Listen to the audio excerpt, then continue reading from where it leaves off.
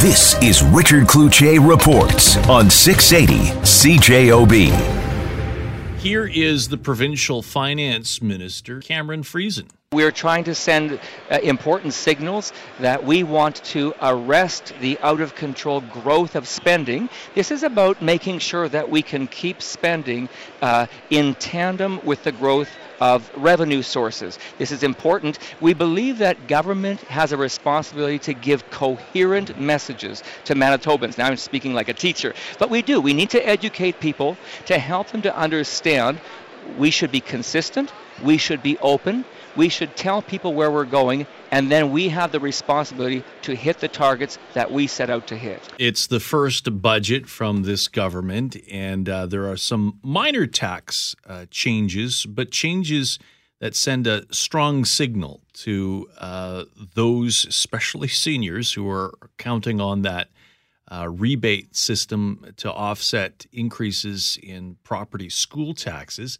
That's ending and being phased out, certainly for those middle and upper income earners. That's being phased out by this government. Brian Pallister, the premier, was asked earlier this morning whether they're looking at rejigging the entire system. Wouldn't commit to that. But you're also seeing the end of bracket creep. So this sets the seeds for budgets to come, but still spending increases on average by about 3%. Lauren Remillard is here from the Winnipeg Chamber of Commerce. Kevin Rebeck is here. He's president of Manitoba Federation of Labour. When we spoke briefly yesterday, mixed reaction to this budget in the sense that you are saying, and I don't want to put too many words in your mouth. But you're going to. But you're saying that this might set things up for contracting out of services, privatization, layoffs, programming cuts.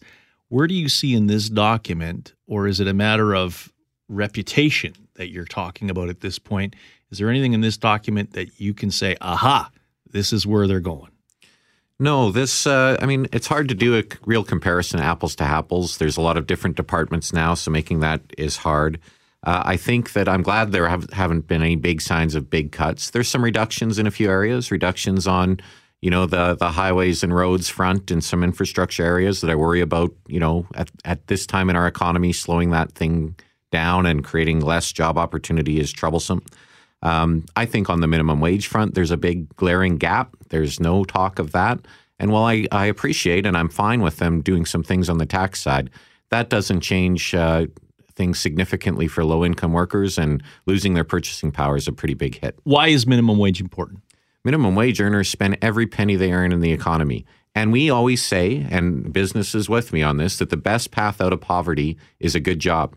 Well, the reality is for many minimum wage earners, a good job doesn't bring them out of poverty. A minimum wage job doesn't bring them out of poverty. And it should do that. It should meet that test, and there should be steps to make that increase. Not keeping them up with inflation actually loses and drags them down even further. Lauren Remillard.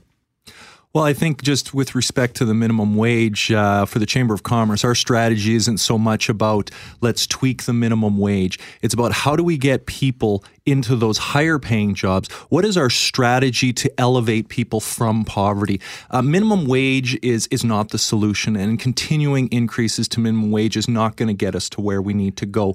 In our Manitoba Bold document, we talked about experimentation with Mincome and those kind of solutions. Minimum wage is a great, it should be as it was for me, that entry point into the labor force. But it's not for so many people. But so our strategy should be, how do we get those people out of those jobs and into the jobs that you can sustain and support your family long term? Are you seeing any of the seeds of some of those big picture ideas that you folks have put forward in the campaign in this document, though? Well, they're definitely, like we called the budget, a first step towards fiscal recovery, and we do applaud the finance minister for ultimately arresting that escalation in the deficit. And federal transfers were a big part of how we saw the reduction projected. Increase is 7% from the federal government here. 7.2%, absolutely. And, the indexation, again, other things we called for, the ending of the bracket creep. We would have liked to have seen a little bit more announcement as to kind of the longer-term plan around the tax. I think right now is the perfect time for Manitoba to step back, especially as it relates to the 7% PST. or 8% PST, step back and saying we need to kind of clear the whiteboard of our tax system and rebuild it to one that's fair, comprehensive, and relevant to today. I think Pallister and his government are finding it's a big challenge to move from opposition into government and finding a way to make that balance.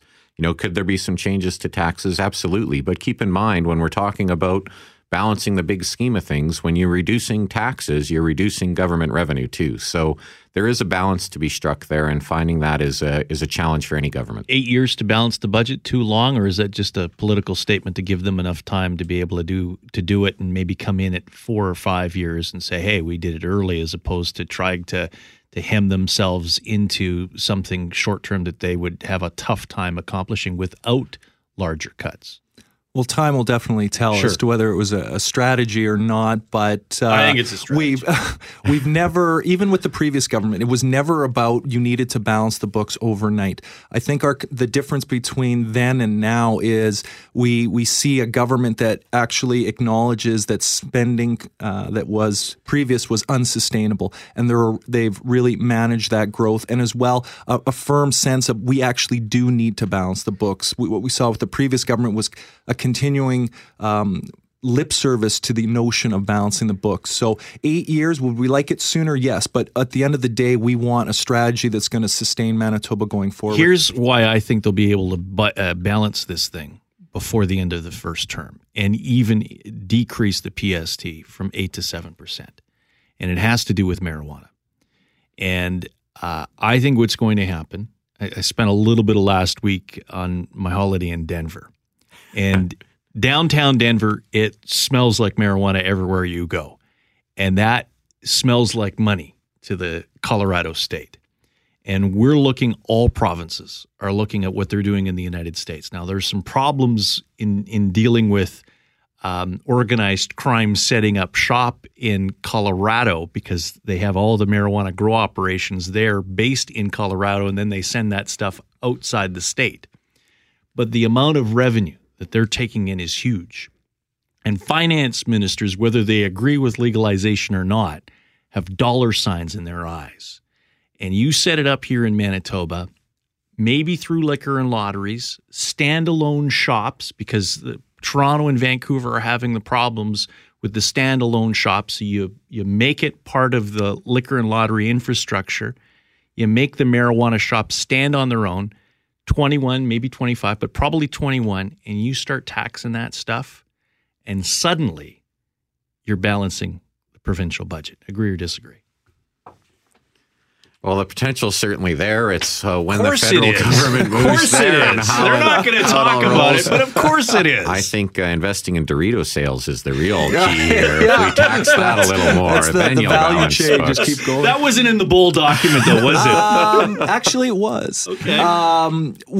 Absolutely, there's an opportunity there, but I don't think we as a province want to hinge our economic future on something that was could potentially a few years back be. But you talk about growth revenues and growth taxes. But we'd like to see there are a number of sectors in our province: the creative industries, the energy sector. Those it's creative. Okay. It's the green economy. It's all kinds of things. So there are other sectors I think that are really. I think the issue you're really driving at is where is the growth? Where are we going to get the revenue for the future? What are the sectors of our future? And yeah, marijuana is a part of potential in Manitoba, but I think there's many other sectors that we want to hang our hat on. Any concern that they're reviewing some of the tax credits with the aim of maybe cutting tax credits? I look at the digital side and what's happening, the good stuff that's happening in the exchange right now, film and tax credits, they're all on the table at this point. Now, I realize they have to go through that and see whether it is consistent with the strategies here.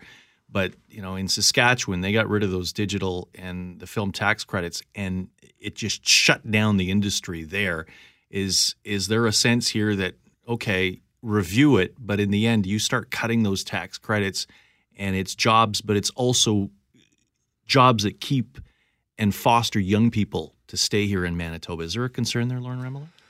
Well, I would say that generally, conceptually, that when you're doing tax credits and those kind of things, it's because your tax system isn't competitive. So you're trying to, patch holes to make up for the fact that it isn't competitive. So that's why we're saying rather than tweak, rather than, do these kind of niche tax decisions, we need to step back and saying, overall, what kind of tax system do we have? Is it competitive?